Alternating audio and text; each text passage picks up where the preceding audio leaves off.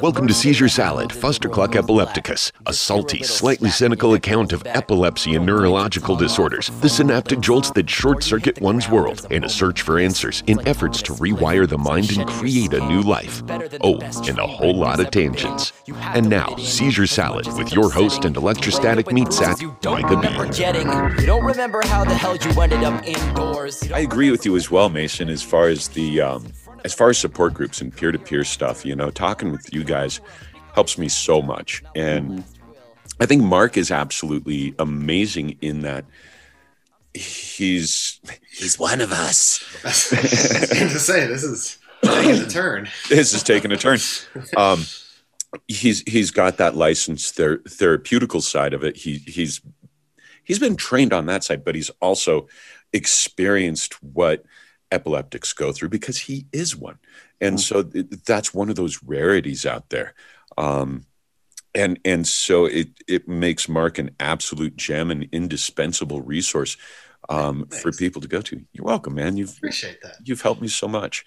And I'm going to be, well, I mentioned it at the beginning. They're basically found stuff in my video monitoring of my 2 overnight EEGs that are showing something that's either deep brain that's not being caught or NES.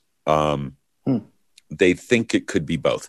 And I'm going through a 6-week NES course with psychiatrists. And shit, man. We're delving into stuff that it's like, I haven't had to think about this or process this since I was how old? But it's important. And you're right. I'm noticing an approach that is not the neurological side of it. And this is completely and utterly different. And I'm really interested.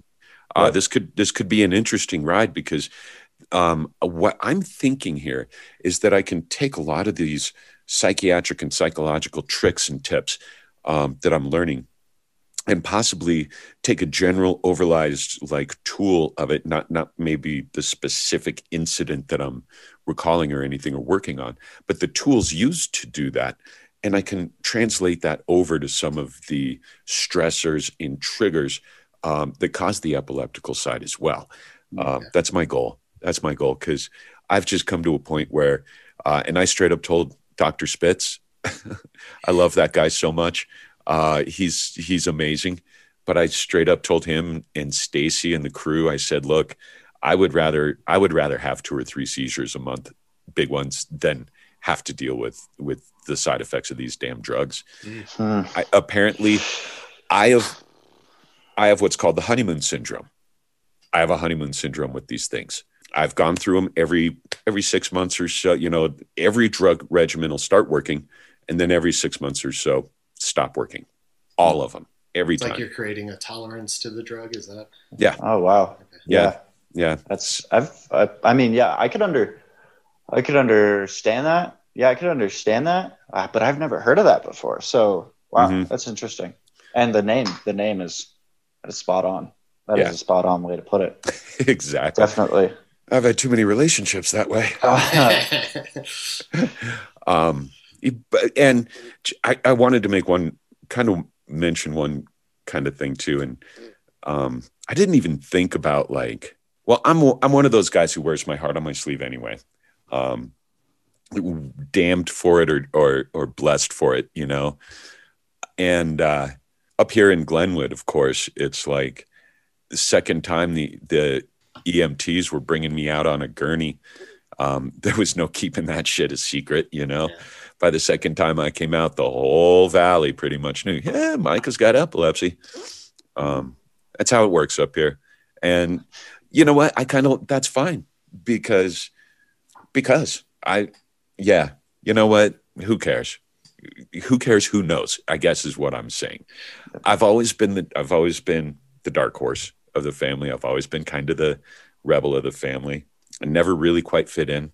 And I've had to kind of deal with like, why can't you do this? Why can't you do that? And so I've had to build up that like F you attitude, pardon me, you know, a healthy F you attitude, I think in some ways. And so when it started, you know, when it started affecting me and stuff, there were definitely a few people that it really broke my heart when they disappeared from my life, most definitely. But I think that healthy fuck you attitude also helped me get through a lot of stuff that, you know, I didn't need it. I didn't need that situation. I didn't need that person. So it's tough though, man. I agree with both of you. No one's going to understand it but us. And I like the way you put it, Mason, is that you can take that as a fire. And I'll be dead honest, man. This last like 5 days, I took it in the dark way. I didn't let it fuel any fire. I stayed in my flipping bed for 5 days and just brooded, you know. I think it was sometime yesterday. I woke up. I have no idea why. There's no damn explanation for it whatsoever. But things seemed brighter. There was a little bit of something. Was it me, my brain, my dreams processing something out? Was it because I am stepping down off of the Depakote onto a new regimen and I made the choice to do it earlier than my doctors recommended? I kind of went like that, and Spitz actually liked it. He was like, you know what? You know your body better than anyone, and you've been a great patient as far as your self-awareness. If you feel like you want to do it, I just don't recommend doing it all at once. Thanks, man. Thanks. Yeah. Gives you a little control. Yeah. And my God, the empowerment, Mark, you know what I mean? The empowerment that gave me was like, oh, I get a little bit of like I can. I mean, like Micah said earlier, the biggest thing it was the loss of control. Yeah. Yeah. So little ways of getting it back make a huge difference. Make a huge difference. So, but what was it? Was it a combination of that? But something happened. Something happened. What do I think? What do you think happened? There was a trigger. Okay. Yeah, there was something in. I'm going through some stuff with. I think I had mentioned a little bit about it. Just touched on it really early on in the conversation about coming back up for my son, and it being really difficult about communication. You know, he hasn't called me back or texted me back. You know, and. It's been running through my mind over and over and over and over again, because to be honest with you, he's what I got. He's all I got left. And I care about him so much, and I made this move for him, and I don't even know if he wants me up here, but that's me creating this little scenario in my head. And I was going through the wheel of torture. What ifs? Boom, boom, boom, boom, boom, boom, boom, boom, boom, boom. And at some point, I guess, Mark, at some point I said, you know what? Really doesn't fucking matter what he thinks.